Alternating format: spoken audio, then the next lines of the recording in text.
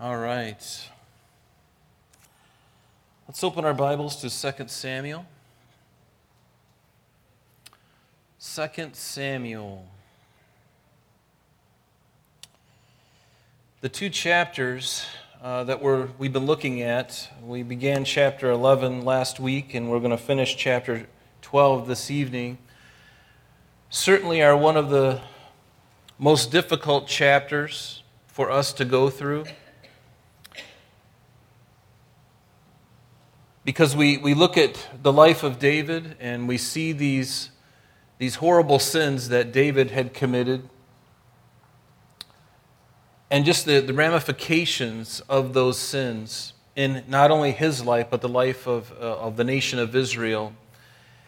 And I believe these passages, these chapters that we've been looking at, 11 and 12 specifically, are very pertinent to our culture that we're living in. In fact, I think in every culture, these two chapters have really just challenged not only the unbeliever, but especially those within the church. Because adultery and fornication are something that is so prevalent in our society. And it's even very prevalent, unfortunately, in the church. We see leaders, men of God, pastoring large churches, falling into sexual sin. And we see that, and we kind of, it doesn't seem to faze us when we hear about that in the corporate sense, but when we think about it in the church, these things ought not to happen.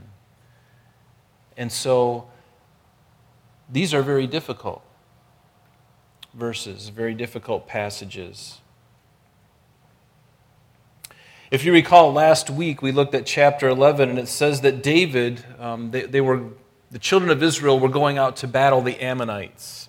The Ammonites were an enemy of Israel, and David had besieged Rabbah, which is the name of a city of the Ammonites, the chief city of the Ammonites, and the name of that city is actually Amman, Jordan today. It's the very same city back in antiquity.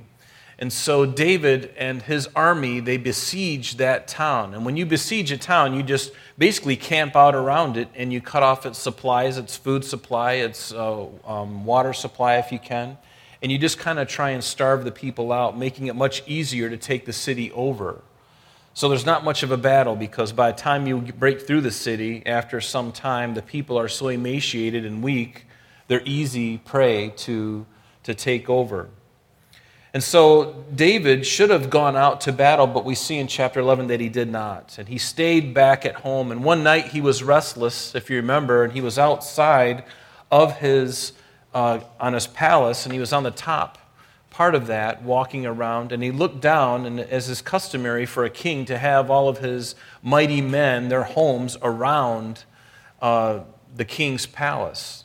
And so he is up there on the palace one evening, and he sees Uriah the Hittite's wife, whose name is Bathsheba.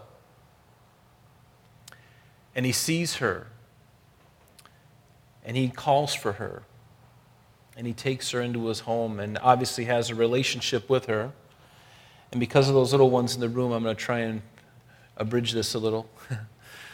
And ultimately, she is with child, you recall. And so David hatches this plan, if you recall, to bring Uriah the Hittite back from the battle, from the siege, and bring him home. And he'd been gone for months.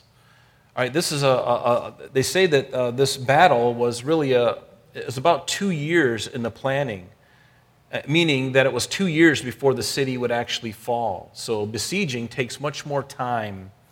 And so Uriah and Bathsheba have been apart for some time.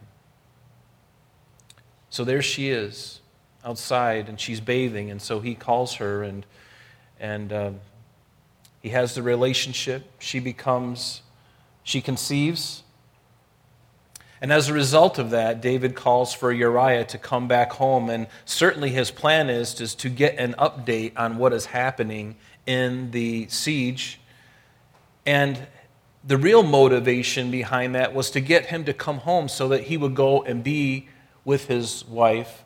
And as a result of that, as adults, we understand, he's hoping to cover up what he had done. And when he was not successful in getting Uriah to do what he would like to have him do, then David hatches another plan, and he basically writes a letter to Joab, seals it, puts a signet on it, and hands it to Uriah to take back to Joab at the siege. And in the letter is basically Uriah's own death sentence. Instructions David gives Joab to get up close to the wall of the city and put Uriah in the thickest part of the battle. And then right when he's at the thickest part of the battle, to retreat from him so that he would be ultimately killed. And that was successful. And so word comes back, and David finds out.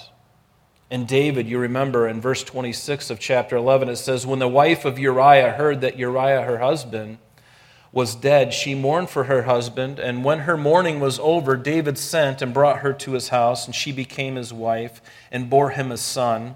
But the thing, notice, that David did had displeased the Lord. Obviously, this man had an illicit relationship, and then to cover it up, he murdered her husband.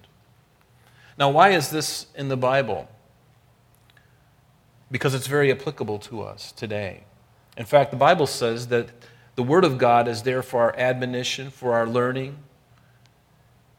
These things are here for our understanding and for us to grow. And they're certainly warnings, aren't they? As we read these things, I don't know about you, but whenever I read this chapter, it just scares me to death. It scares me to death. Again, because adultery is so prevalent, even in the church. Even in the church. In the world, they don't care. They just, but in the church, really? And yet it is. And so there's a lot for us tonight to take into account, to really examine our own hearts. And none of us may have done this in the flesh, but let me suggest to you that in our mind is where it happens first. And some people are on that level. Some people have already done that in their mind, and the next step, if not taken care of, if our mind and our heart is not put in check and we're not brought under the conviction, left unchecked, we will continue until that desire is brought to fruition. And not only that, men, also with pornography, this sort of thing is front and center for us tonight because Jesus said if you even looked at a woman with impure thoughts, that you have committed adultery. And how many of us online or here has that affected? And so this is an insidious thing. And so David here is, I love the fact that the Bible doesn't try to candy coat its characters.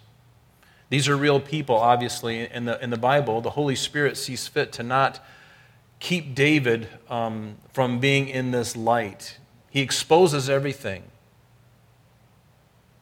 And if he does it for one of his own, a great man like David, he can and will do it to us if we're not patient or if we're not willing to confess, if our lives have gone in a direction that we know it's not supposed to go, and we're continuing in a sinful behavior, God can and does at times expose us, and hopefully it doesn't happen publicly. The Lord would much rather deal with these things privately and have us come into agreement with Him and then be done with it. But left unchecked, God will expose it. In fact, if I had to label this chapter that we're going to look at tonight, I would say your sin will find you out. It's a topic that everybody loves, isn't it? It's a topic that you're glad you came tonight to hear. And I say that with tongue in cheek because it's very difficult. It's a difficult chapter. So Uriah is killed. The message of it comes to Bathsheba, and it says that, and when her mourning was over, when her crying and mourning was over, David sent and brought her to his house, and she became his wife and bore him a son. But the thing that David did had displeased the Lord. Hey, Mark, can we bring this down just a little bit? It might be the location of where I am in front of the speakers, just a little bit. Okay, that's good. And so let's read just the first 15 verses of chapter 12, and then we're going to get into it, and then we'll continue onward. Notice what it says in chapter 12, verse 1. So after all of this, then the Lord sent Nathan to David, and he came to him and said to him, there were two men in one city, one rich and the other poor. The rich man had exceedingly many flocks and herds, but the poor man had nothing except for one little ewe lamb, which he had brought and nourished. And it grew up together with him and with his children. It ate of his own food and drank of his own cup and lay in his bosom, and it was like a daughter to him. And a traveler came to the rich man, who refused to take from his own flock and from his own herd to prepare one for the wayfaring man who had come to him. But he took the poor man's lamb and prepared it for the man who had come to him. And so David's anger, obviously, was aroused against the man. And he said to Nathan, as the Lord lives, the man who has done this shall surely die, and he shall restore fourfold for the lamb, because he did this thing and because he had no pity. And then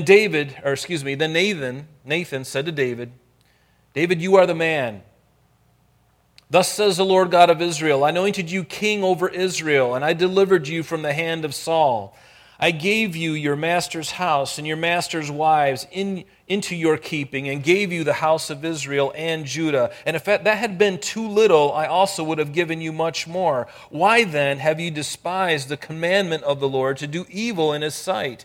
You have killed Uriah the Hittite with the sword. You have taken his wife to be your wife. You have killed him with the sword of the people of Ammon. Now therefore, notice the consequence of the sin. Now, therefore, the sword shall never depart from your house, because you have despised me and have taken the wife of Uriah the Hittite to be your wife. Thus says the Lord. And here's where the hammer drops. Behold, I will raise up adversity against you from your own house, and I will take your wives before your eyes and give them to your neighbor, and he shall lie with your wives in the sight of this sun. For you did it secretly, but I will do this thing before all Israel, before the sun. And so David said to Nathan, I have sinned against the Lord.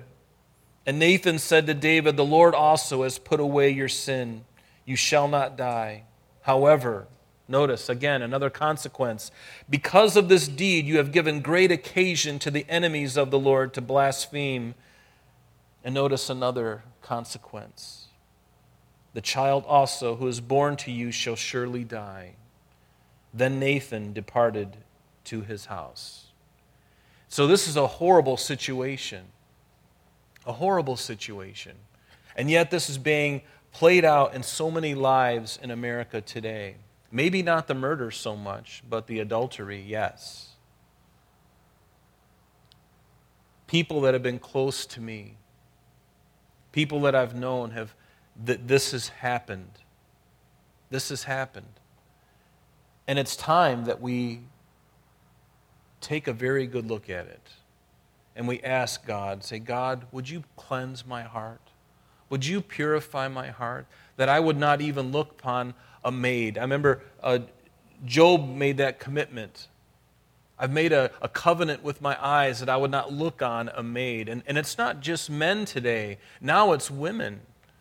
And now things are getting really strange. The things that I would blush to think about women doing, they're doing today. So it's really important that we take heed to the truth of the Word of God. And we take heed to our own hearts. For out of it comes forth the issues of life, doesn't it?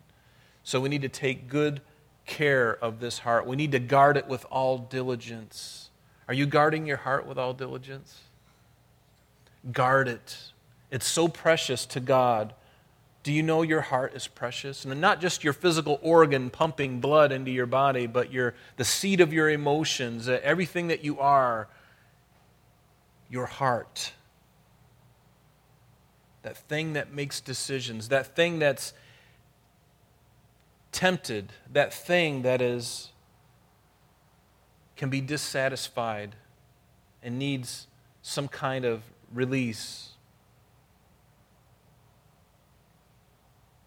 Let's go back to verse 1. There's a lot of things in this chapter. Notice it says that the Lord sent Nathan to David. The fact that Nathan had to come to David was certainly the Lord's mercy for David, because David was not willing to address his own sin. Now, David had been wrestling with this for about a year. Can you imagine? A year has passed by from the adultery and from the murder, and now a year goes by. And during that year, David was dying inside. He was dying inside. It was like a cancer eating at him. He knew that what he did was wrong. The conviction of God was upon him, and there were times where I'm sure he tried to fight off that conviction. Have you ever done that? Have you ever been convicted by the Spirit of God, and then you found something that you could do to release yourself from the conviction? You found something to do to get your mind off of it. You tried to do anything to quell that conviction. And unfortunately, because of our nature, our old nature especially, we find ways to numb that conscience. We don't want to deal with it. And David was at that place. He knew he was wrong. But a year goes by and his heart is still in tumult. We'll read Psalm 51 tonight and we'll see the kind of tumult that his heart was in, how he was in agony.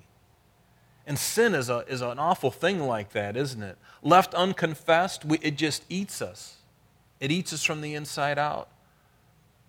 We can't sleep, we can't think. It seems like everything that we pray is just hitting the ceiling.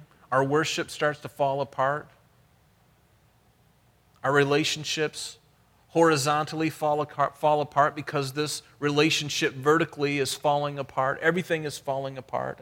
And notice that if this relationship is good, chances are that everything on this plane is going to be well as well. But when this breaks down, everything falls apart.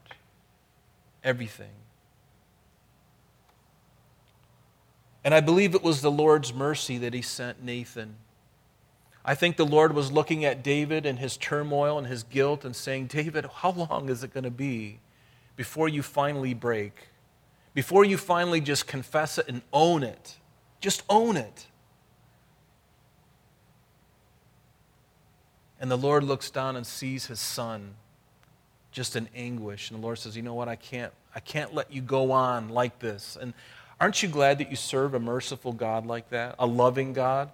Now, most people would say, well, if he's a loving God, he just let me be. No, but God is a God of love, and he hates to see what sin does to you and me. And if we leave it unchecked, God will intervene, and he'll bring it to our attention. And if we're not listening, he'll bring it to someone else's attention to come and tell you. And that's what happens here. He loves us enough to not want us to continue in agony. And so the rich man, it says that Nathan gives him this parable.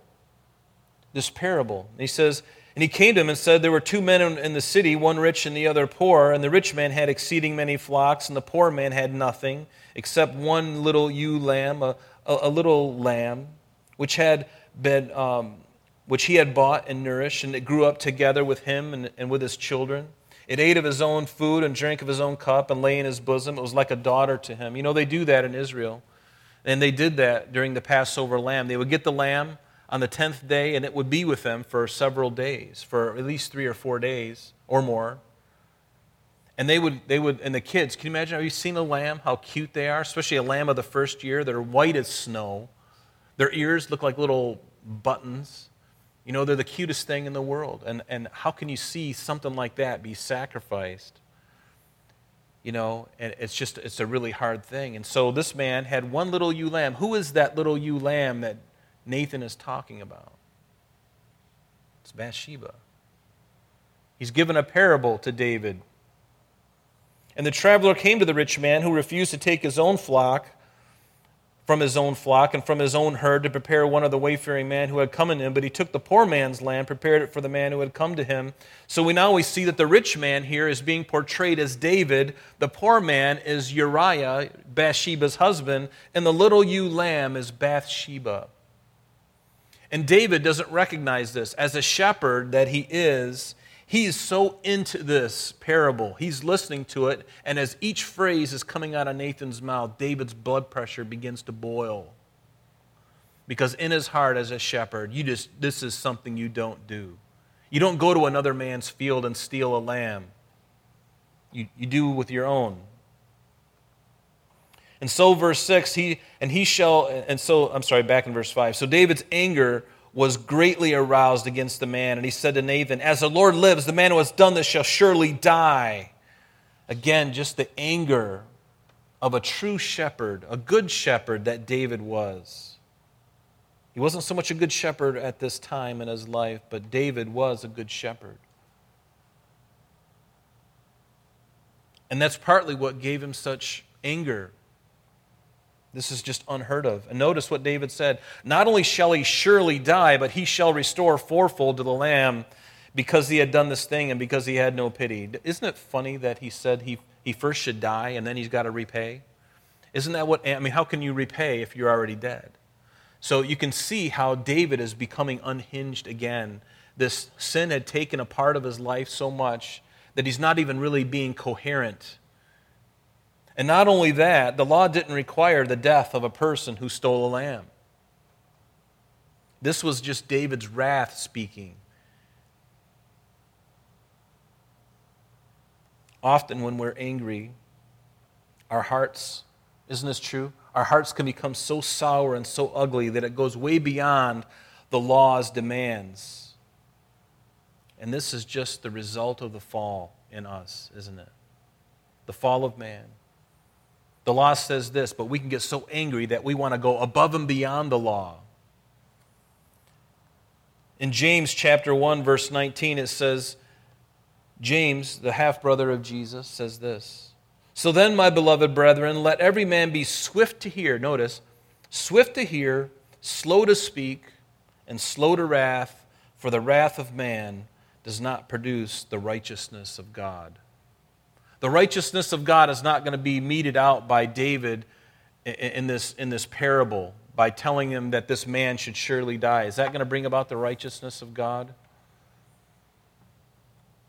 But notice it says, be swift to hear and slow to speak and slow to wrath. But what was David doing here? He was quick to speak and quick to wrath. Exactly opposite of what James would tell us many years afterwards. But what does the law say for somebody who has stolen a lamb? In Exodus 22, it tells us, if a man steals an ox, this is verse 1 of Exodus 22, you might want to write that in the margin of your Bible. If a man steals an ox or a sheep and slaughters it or sells it, he shall restore 5 oxen for an ox and 4 sheep for a sheep. 4 sheep. So David had it right. He should have restored fourfold. But kill the man? Isn't this usually the case when we see our sin in someone else? We hate it even more when we see it in somebody else. We look in the mirror and we see the issue of our own heart, which may be the same exact thing, but it doesn't bother us so much. But when we see that very same thing in someone else's life, it just causes the anger to rise up. And this is exactly what happened with David. David knew. In Matthew chapter 7, Jesus says, "Judge not that you be not judged, for with what judgment you judge, you will be judged. And with the measure you use, it will be measured back to you. And why do you look at the speck in your brother's eye, but do not consider the plank in your own eye?" Isn't that what was happening here? David's all upset about the lamb. He's got this beam hanging out of his eye. And this other guy's got a speck in his eye. Or how can you, Jesus said, say to your brother, "Let me remove the speck from your eye, and look, a plank is in your own eye." Hypocrite, first remove the plank from your own eye, and then you will see clearly to remove the speck from your brother's eye. And that's what happens when we are in sin. It always looks worse on somebody else, but on us, not so much. We look in the mirror and say, "Oh, you're so handsome." But then we see it in somebody else, and it just brings up the ire, doesn't it? And we get angry. And because of David's own moral failure, he seemed unable or unwilling to correct these things. And we'll see that he was unwilling even, not only to in his own life, but in the life of his family. As we go on into the book of 2 Samuel, we're going to see David's family slowly coming unhinged as well. And then in verse 7 it says, Then Nathan said to David, You are the man. And thus says the Lord God of Israel, I anointed you king over Israel, and I delivered you from the hand of Saul. And what a shock this must have been for David. He was totally into this story as a shepherd. God gave this parable to Nathan to tell to David, because God knew how best to bring David out. All he had to do was bring up a shepherd and a lamb being stolen out of a field, and boy, that would just engage David like no one else. He said, You are the man. And have you ever been sleeping and a loud noise wakes you? Or have you had a best friend throw cold water on you while you were sleeping and you wake up? Have you had anything in your life where you've been jostled so quickly it shocked you? This is what this was for him. Because David's hearing this parable. And Nathan says, You're the man. And David, all of a sudden, everything just flooded right into his memory. The thing that he'd been trying to put away and put away from him was coming front and center, and the conviction fell just like that. It was a hammer blow from heaven, and the conviction of God fell upon him. Has it ever happened to you? The conviction. Again, exciting thing to talk about on a Thursday night, right? But it is in the Word of God. And we must talk about it. It's not an easy topic to talk about, but has that ever happened to you where you've sinned a sin or done something and the conviction immediately comes upon you? Thank God for that conviction. You know why? Because if you are not convicted when these kinds of things happen in your life, when God convicts you of a sin, there's a real problem. Because it's possible to continue in a sin and to do something for so long and not get caught that your heart becomes calloused, it becomes seared. Pretty soon, and you've avoided the voice of God, the voice of the Spirit of God for so long that you become numb to it. And hopefully none of us get to that place where we become numb to sin. I think it's a great gift, the conviction of God upon our lives. And whatever it may be, it doesn't have to be any one of these great sins that we're talking about. It could be anything, but the conviction of God is a wonderful gift for us.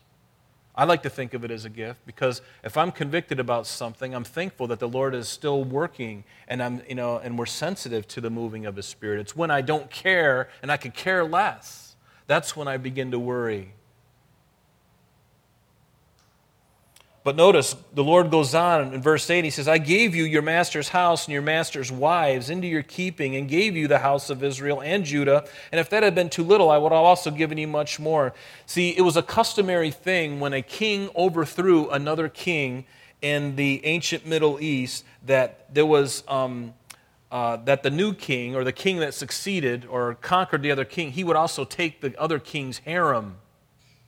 That was very customary in the ancient Middle East. The Bible doesn't mention that David took any of Saul's wives to himself. It doesn't mean that it didn't happen, but there's no record of it at all. The only wife's name of Saul that we know of is in 1 Samuel chapter 14, verse 50. Her name was Ahinoam, the daughter of Ahimaaz, but other than that, we don't know of any other wife. And then the Lord goes on and He says, why have you despised the commandment of the Lord to do evil in His sight? You have killed Uriah the Hittite with the sword. You have taken his wife to be your wife and have killed him with the sword of the people of Ammon. And again, David, when you look at this, he committed at least two sins here. We know when we look at the 10 Commandments, these are fairly obvious to us, but this week as I was looking at this again, I found that there are probably 6 out of 10 that David was guilty of. Because sin begets sin, doesn't it? Sin never likes to be alone. It always likes to have a companion, and it always likes to have more. And whenever you sin and try to cover up, you've got to do other things to keep that quiet. And sin begets sin begets sin. It's like Jesus said, it's like yeast in bread. You put a little bit of it in there, and it begins to grow, and pretty soon you got this big plump of dough. And that's what sin is. That's what sin does. But we know the very obvious ones. In Exodus 20, verse 13, you shall not murder. We know he was guilty of that. You shall not commit adultery. Certainly he was guilty of that. But what about also these commandments? 8, 9, and 10 of Exodus, or the 8th, 9th, and 10th commandment. You shall not steal. He stole another man's wife. And you shall not bear false witness. That's another one. David used deceit and lies to get Uriah to go down to his own house and be with his wife. He lied to him. He wasn't telling him the truth. He was bearing false witness. So now you've got another sin. And then in verse 17 of Exodus 20, it says this, you shall not covet your neighbor's wife. You shall not covet your neighbor's wife, or his house, nor his male servant, nor his female servant, nor his ox, or his donkey, nor anything that is your neighbor's. Certainly David was coveting Bathsheba before he had even did anything about it. That was probably the original part of it. He coveted her. So now we got 5 sins, 5 commandments broken. But arguably, he also broke the very first commandment. And what is that? You shall have no other gods before me. Now, I don't think David was one of these individuals who was dominated by a particular sin. I think he was set up. I think David's own character at that moment, he made some really bad mistakes here. But I don't think David was one of those guys who he was always ogling women. I don't think David was one of these people that had a great problem here. But he had a problem in this instance because he allowed it to continue. And isn't it true that lust and adultery, fornication, although not in David's case, it didn't rule over him in the sense that it was something that it was always on his mind. I mean, when I think of these things, I think of Samson. That was one man who was given over to those kinds of things. We see that meted out in his life, but not so David. David just made a really horrible mistake. But the first commandment is, have no other gods before me. But lust and fornication, adultery, they can become a god to a person. I've seen it with people, with men and women. It becomes a god to them. It becomes the thing that satisfies their soul. It becomes the thing that they will do above anything else. It's like the thing that they're just bent on. In Romans chapter 13, so now we see David breaking 6 of the 10. And that's usually what sin does. It's never happy just by itself. It needs some friends to come along and join the party, right? In Romans 13, Paul, writing to them, he says, for the commandments, you shall not commit adultery, you shall not murder, you shall not steal, you shall not bear false witness. Sound familiar? You shall not covet. And if there be any other commandment, are all summed up in the saying, namely, you shall love your neighbor as yourself. And love does no harm to a neighbor, therefore love is the fulfillment of the law. But was David loving his neighbor at this time? Yes, her, but not Uriah. He wasn't loving. Love wasn't the thing that was governing his heart. At that moment, it was something else. It was passion, it was desire. In verse 10, it says, now therefore, God speaking again, and here are the results, the prophecy that God is going to speak against David. Now therefore, the sword shall never depart from your house because you have despised me. Notice, you've despised me. Wait a minute, wasn't the sin against Bathsheba and Uriah? But God sees it as an affront to him first. Isn't that interesting?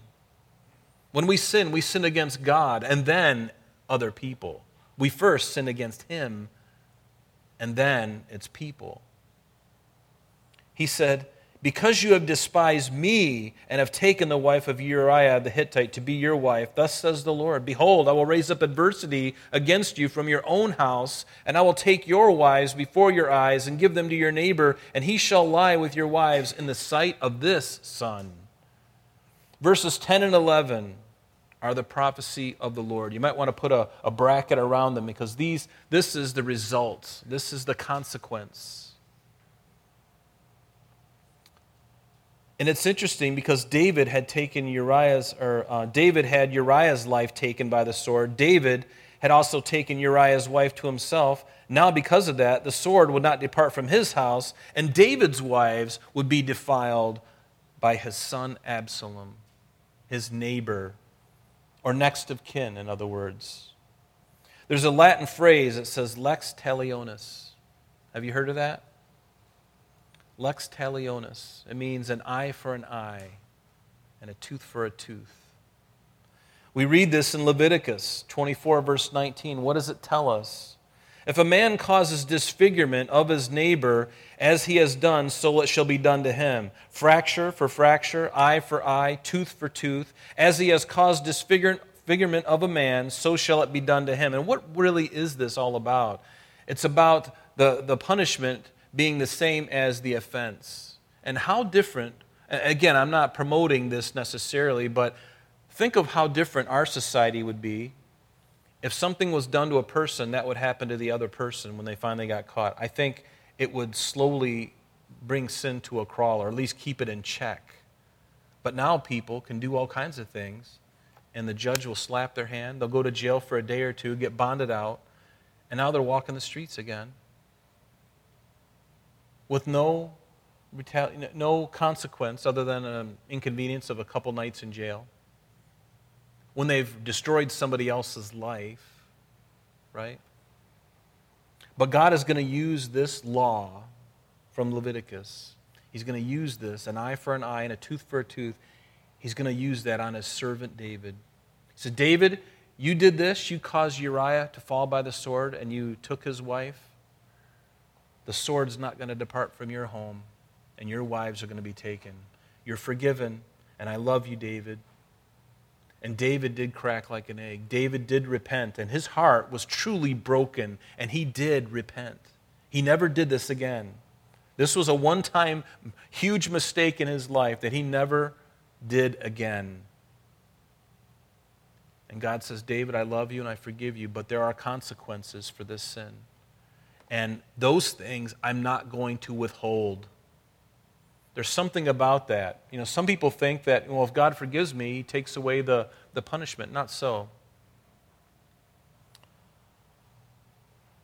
Certainly the sin is taken care of, but there are consequences. Sometimes it can be a trust that's broken in a home, a wife that no longer trusts you, a husband that no longer trusts you because of that sin. It's going to take time to heal that deep wound that breach of trust that was taken. It takes time. And those consequences take time. And we're going to see that was happening in David's life. And we'll see it in the subsequent chapters as we go along. But the sword shall never depart from your house. In 1 Chronicles chapter 3, verses 1 through 9, it gives us an account of David's sons and even his daughter and some of his children. It says, now these were the sons of David who were born to him in Hebron. Notice the firstborn was Amnon by Ahinoam the Jezreelitess. The second, Daniel by Abigail the Carmelitess. The third, Absalom, the son of Maacah, the daughter of Talmai, king of Geshur. And then in verse 9 it tells us, these were all the sons, it goes on and gives more sons, but for the sake of time, these were all the sons of David, besides the sons of the concubines and Tamar, their sister. Tamar is going to come into play here shortly. The sword will never depart from your house, David. We'll see this prophecy come to fruition. We'll see specifically in Absalom's life, in Amnon's life. And unfortunately, their half-sister Tamar would be the one that this would be the result of. Because you remember, as we will see in subsequent chapters, Amnon forced his sister, his half-sister, And because David in his moral state was so weak, he did nothing about it. And so what happens? Absalom, his other son, a half-brother to Amnon and a half-brother to Tamar, he rises up and kills Ammon. Now he's got a son who's died. Now he's got another son who is a murderer. And we'll find that later on that Absalom himself will be killed by the sword, by Joab, David's general. We'll see that in chapter 18. So thus saith the Lord, behold, I will raise up adversity against you from your own house, and I will take your wives before your eyes, give them to your neighbor, and he shall lie with your wives in the sight of the sun. And again, all of this will be played out. For you did it secretly, David, but I will do this thing before all Israel, before the sun. And the thing we have to remember is that there is always a consequence. And whatever is done in secret will be made manifest. It will be made known. For the unbeliever, in 1 Corinthians 4, verse 5, what does it tell us? Therefore judge nothing before the time until the Lord comes, who will both bring to light the hidden things of darkness and reveal the counsels of the hearts. That's for the unbeliever, because that's what's going to happen at the great white throne judgment. All the secrets, all the hidden things of darkness are going to come to light. But what about for the, we'll get to the believer in just a second.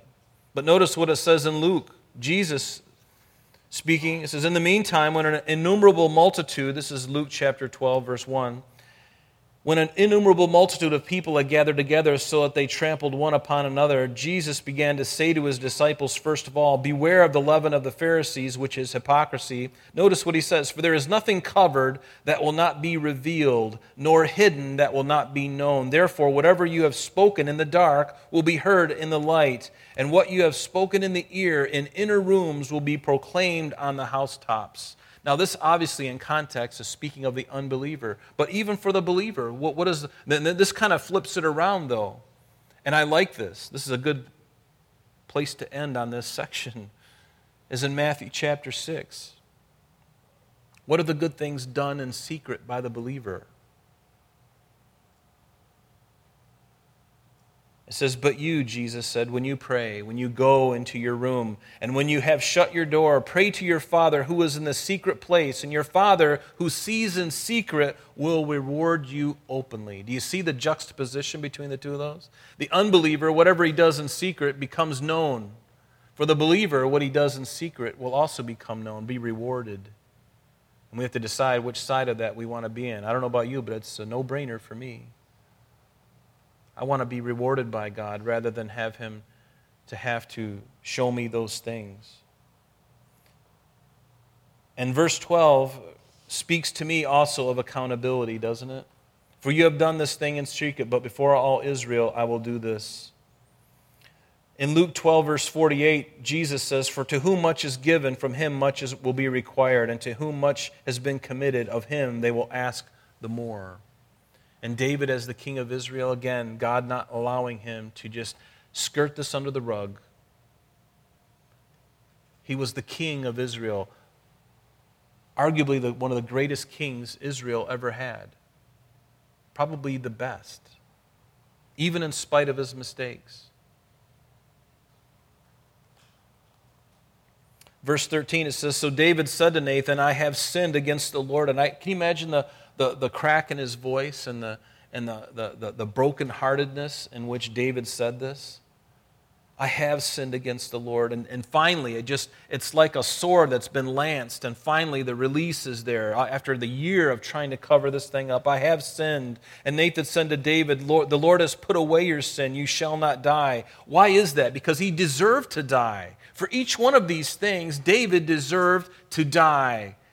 For the adultery and for the murder, he deserved to die. So why didn't he die? Why wasn't the law meted out that day? Why didn't Nathan say, David, you're done.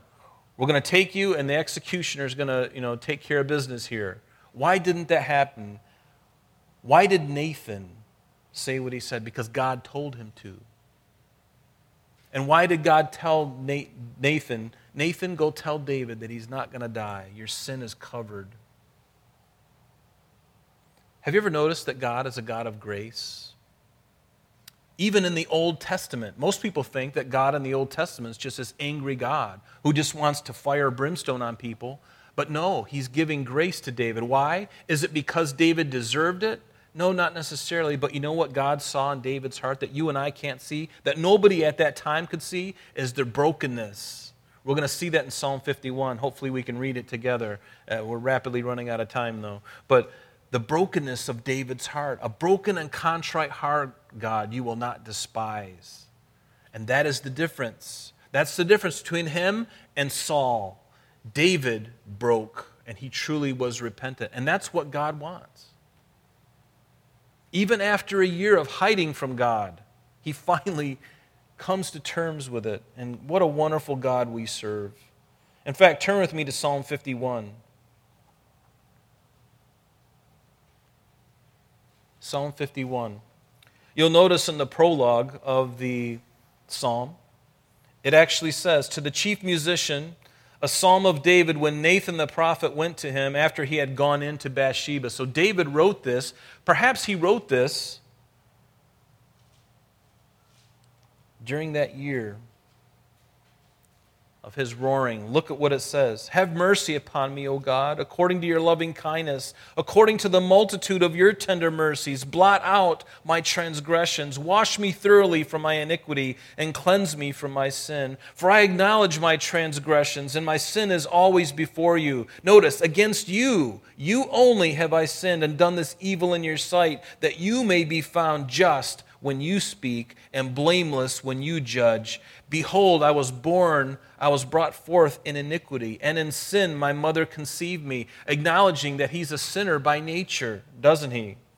And behold, you desire truth in the inward parts, and in the hidden part you will make me to know wisdom. So purge me with hyssop, and I shall be clean. Wash me, and I shall be whiter than snow. Make me to hear joy and gladness, that the bones you have broken may rejoice. David's bones were like he probably felt like a dried up old man, because all of his, just a life, the vitality was just being sucked out of his life over this sin and just the guilt and the shame of it.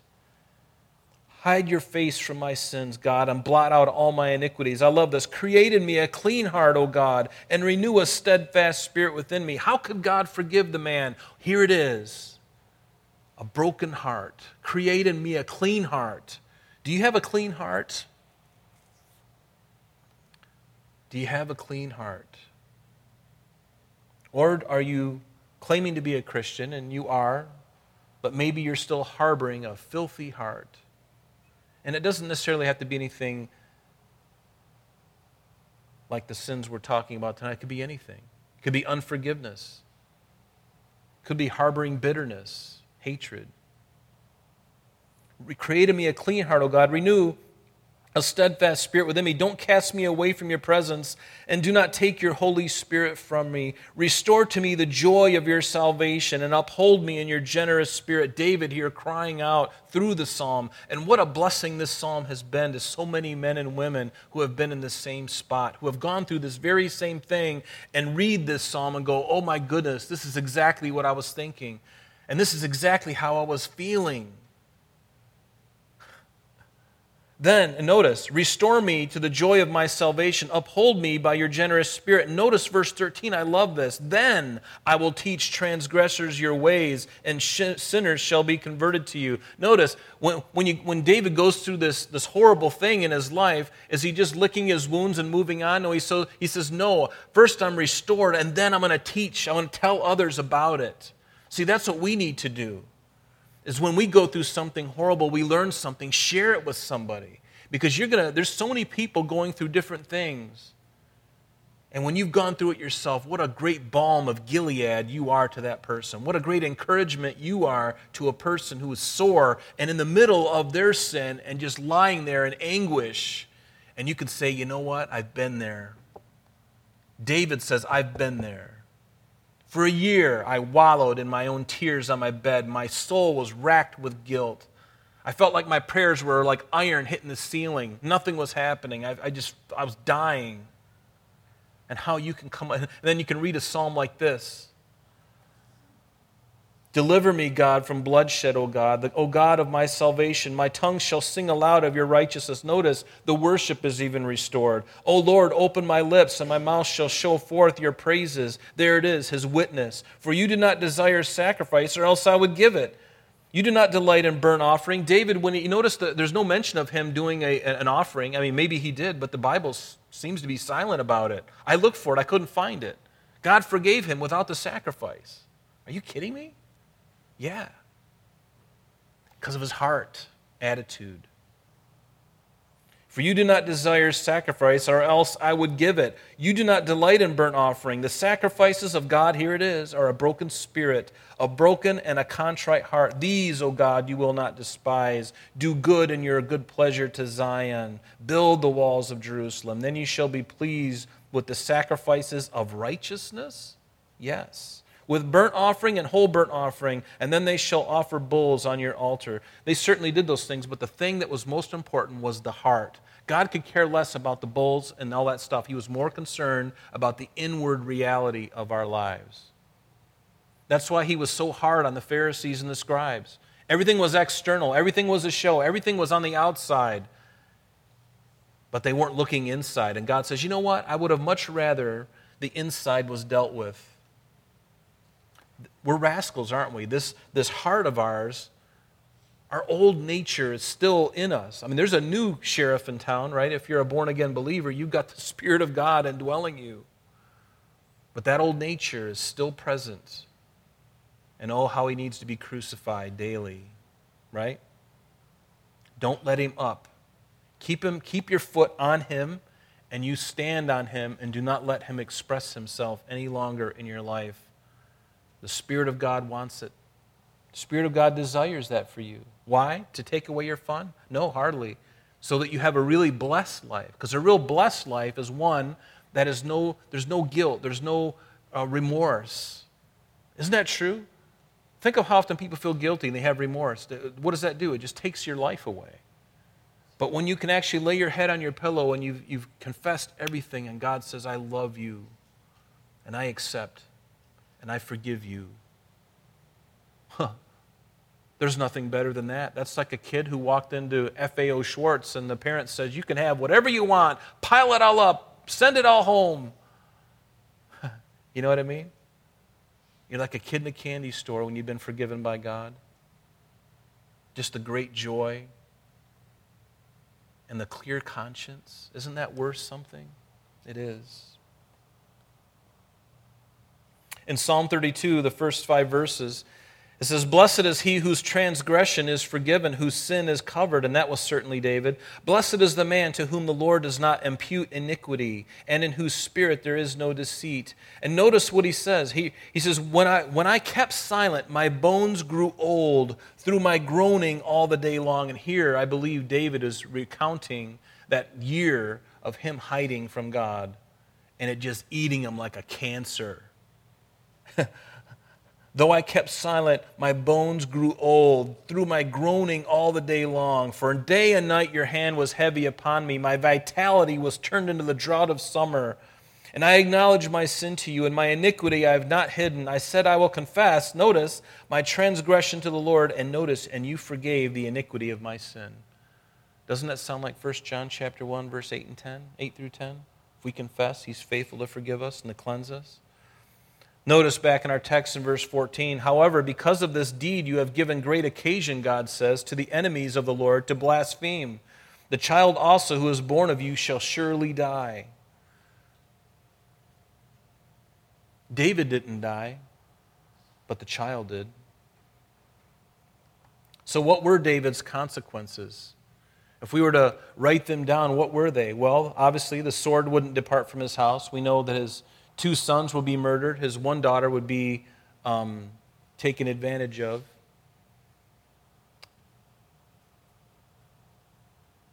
His own son, Absalom, would seek to take the throne and be with David's concubines. His firstborn son from Bathsheba would die. That's pretty much there, isn't it? And there was the innocent substitute. Do you ever notice that? There was the innocent substitute for David's sin. God says, because you did this, I'm taking your son.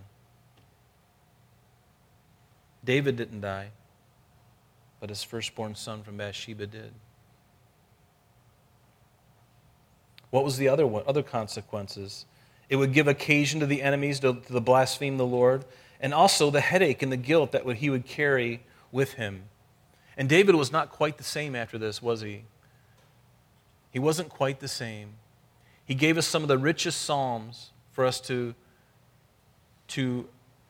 I hate to say enjoy, but some of them, yes, to enjoy, but some of them that are heart-wrenching when you're going through things, and it really ministers to you. But it just brings about the scripture that says the wages of sin is death. We all know this, and we see it here in David's life. The wages, it's what you get when we sin. There's always death. Maybe a physical death. Maybe a relationship that's lost. Maybe a trust that's been forsaken and broken. Notice verse 15. Then Nathan departed to his house, and the Lord struck the child that Uriah's wife bore to David, and it became ill. So after the son is born, so David therefore pleaded with God for the child, and David, notice, fasted and went in and lay all night on the ground. And so the elders of his house came and went to him to raise him up from the ground, but he would not, nor did he eat food with them. Then on the seventh day it came to pass that the child died, and the servants of David were afraid to tell him that the child was dead, for they said, indeed, while the child was alive, we spoke to him, and he would not heed our voice. How can we tell him that the child is dead? He may do himself some harm. And then when David saw that his servants were whispering, David perceived that the child was dead. And therefore David said to his servants, is the child dead? And they said, he is dead. Do you realize? He. David, you had a son. He is dead. In 1 John, it tells us that there is a sin leading to death. I don't want to make a big deal out of this, but I just found it interesting that David didn't die, but the consequence of his sin, his firstborn son would die. God forgave him. Yes, he forgave him, but there are consequences. Now, here's the cool thing, is that son is in glory. We'll get to that. So David arose from the ground. He washed and anointed himself, changed his clothes. He went in, notice, into the house of the Lord, and then he went into his own house. And when he requested, they set food before him, and he finally ate.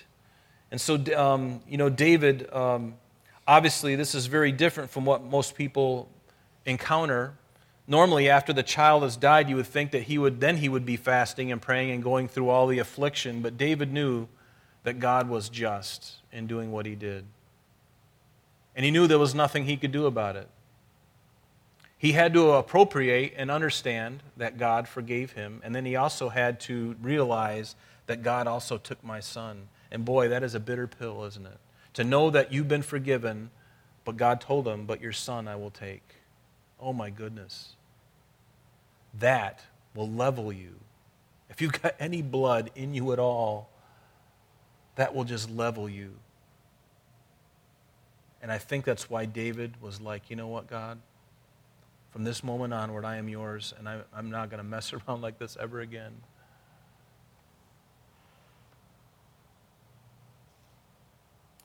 We're not to despise the chastening of the Lord, nor detest his correction, it says in Proverbs. Whom the Lord loves, he corrects. Isn't that true? He corrected his son. Whom he loves, he corrects.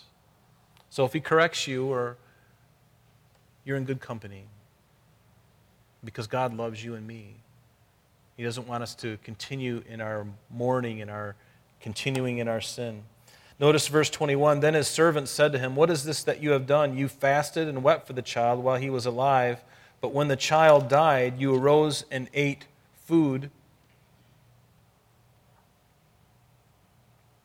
And he said, while the child was alive, I fasted and wept, for I said, who can tell whether the Lord will be gracious to me that the child may live? But now he's dead. Why should I fast? Can I bring him back again? I shall go to him. Now, I want you to underline this in your Bible, because this to me is one of the most profound things in all of the Bible. David says, I shall go to him, but he shall not return to me. Do you realize what he's saying right here? Now, we can't build a great deal of doctrine around this, but I will say this, and I believe it's true. David knew that when that child died, it went to the presence of God. That child didn't even have the understanding of sin. It was so young. It was only 7 days old. I believe there's an age of accountability, and that's going to be different for every person. But this child had no understanding. When an infant dies like that, I believe with all my heart that that child goes back to the Lord.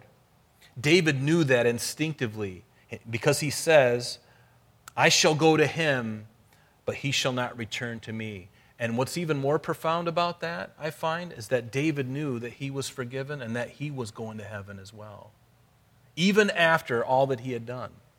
Now think about that. There's a word in the Psalms that says Selah. Think about that. That is huge. Do you understand the grace that he comprehended here? He knew that the child would be in glory and that he wasn't going to be able to bring the child back, but he was going to go to the child. He knew that he was going to go to heaven in spite of all that he's done, even because of the things he did. Wow. That is huge. He comprehended the love and the grace and the forgiveness of God. Believe me, or don't believe me, but let me encourage you to believe in God's forgiveness. It will heal you. It will give you a right understanding of the character of God when you take him at his word. Regardless of what you've done, we are so racked with stuff. We feel guilty about many things. But do you believe the promise of God? That if you confess it, he'll forgive you? Do you really believe it? If you do, then you can be like David, and he can say, you know what, I can't bring him back, but I know I'm going to him. Wow. The grace that was comprehended. Then David comforted Bathsheba, his wife, and went into her and lay with her. So she bore a son and called his name Solomon, which means peace. And now the Lord loved him, and he sent word by the hand of Nathan the prophet, and so he called his name Jedediah. Solomon, his name means peace, but God gave him a name called Jedediah, and it means beloved of the Lord. Very interesting, isn't it? God loved him, even in spite of all the sin and all the things that had happened. And now we get to the rest of the chapter here. We'll just go through it fairly quickly. It says, Now Joab fought against Rabbah of the people of Ammon and took the royal city. We looked at this in chapter 10, partly, and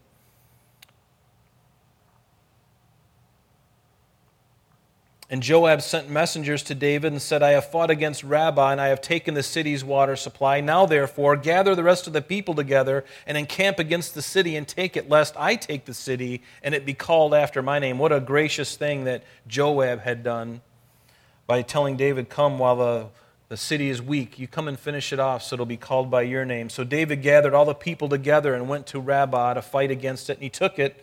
And then he took their king's crown from his head. Its weight was a talent of gold, which is somewhere between 75 and 92 pounds of gold. Try putting that on the market today. How much would that be? He took the king's crown and with precious stones, and it was set on David's head. Also he brought out all the spoil of the city in great abundance. And he brought out the people who were in it and put them to work with saws and iron picks and iron axes, made them cross over to the brickworks, and so he did to all the cities of the people of Ammon. And then David and all the people returned to Jerusalem. To Jerusalem. And the people of Ammon, the Ammonites, were very brutal. The Bible tells us that they were just brutal, brutal people. If you get an opportunity, go to 1 Samuel chapter 11 and read about what they wanted to do and take out the eyes of the men of the Israelites, of the Gibeon, or the men there on the east side. I'm drawing a blank with it.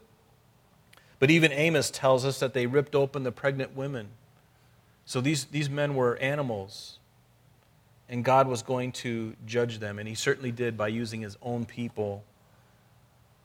But as we look at this chapter, it's heartbreaking, isn't it? But it's so important for us to, again, just ladies and men, that we would take these things to heart. And there's nothing that you've ever done that God can't forgive. Do you know that? As long as you have breath in your lungs, no matter what you've done in the past, no matter what you're doing right now even maybe, no matter what it is, you confess it. And don't live a life of regrets like David did. Don't live a life that could have been, should have been, would have been. Do you see what what would his life been like? How great of a king might he have even been greater had he not fallen to temptation here and did what he did? One sin leading to another. How much greater would his kingdom have been? And how much greater the lives of men and women that you and I both know? How much more fruitful could their lives have been if they had not given in to those things? So let us learn from David. Let us learn from those things and draw close to the Lord and ask Him to, Lord, help us. Help us all. Amen? Let's stand and let's pray. Father, we thank you for this passage of Scripture, Lord. No doubt one of the hardest places in the Bible. And yet, Lord, we know that we are men and women of like passions. We are no different than David. He wasn't a superstar. That each one of us, Lord, has the capability of doing these things. And so, Lord Jesus, we ask that you would help us. And Lord, for every man and woman in earshot of this, Lord, I pray that you would cause us to examine our own hearts again and put away those things that we know are an offense to you, Lord. Please cleanse us, Lord. Like David said in Psalm 51, create in us, Lord, a clean heart and renew a right spirit within us. Lord, how we look to you to do this work in us, and how we thank you for that you desire to do it, Lord. So please bless us, Lord, as we go out from this place. Keep us safe. Lord, may our day tomorrow be sweeter than it was today. May we draw closer to you tonight and tomorrow and be closer to you. We ask it in Jesus' name. Amen. Amen. God bless you all. Have a wonderful evening.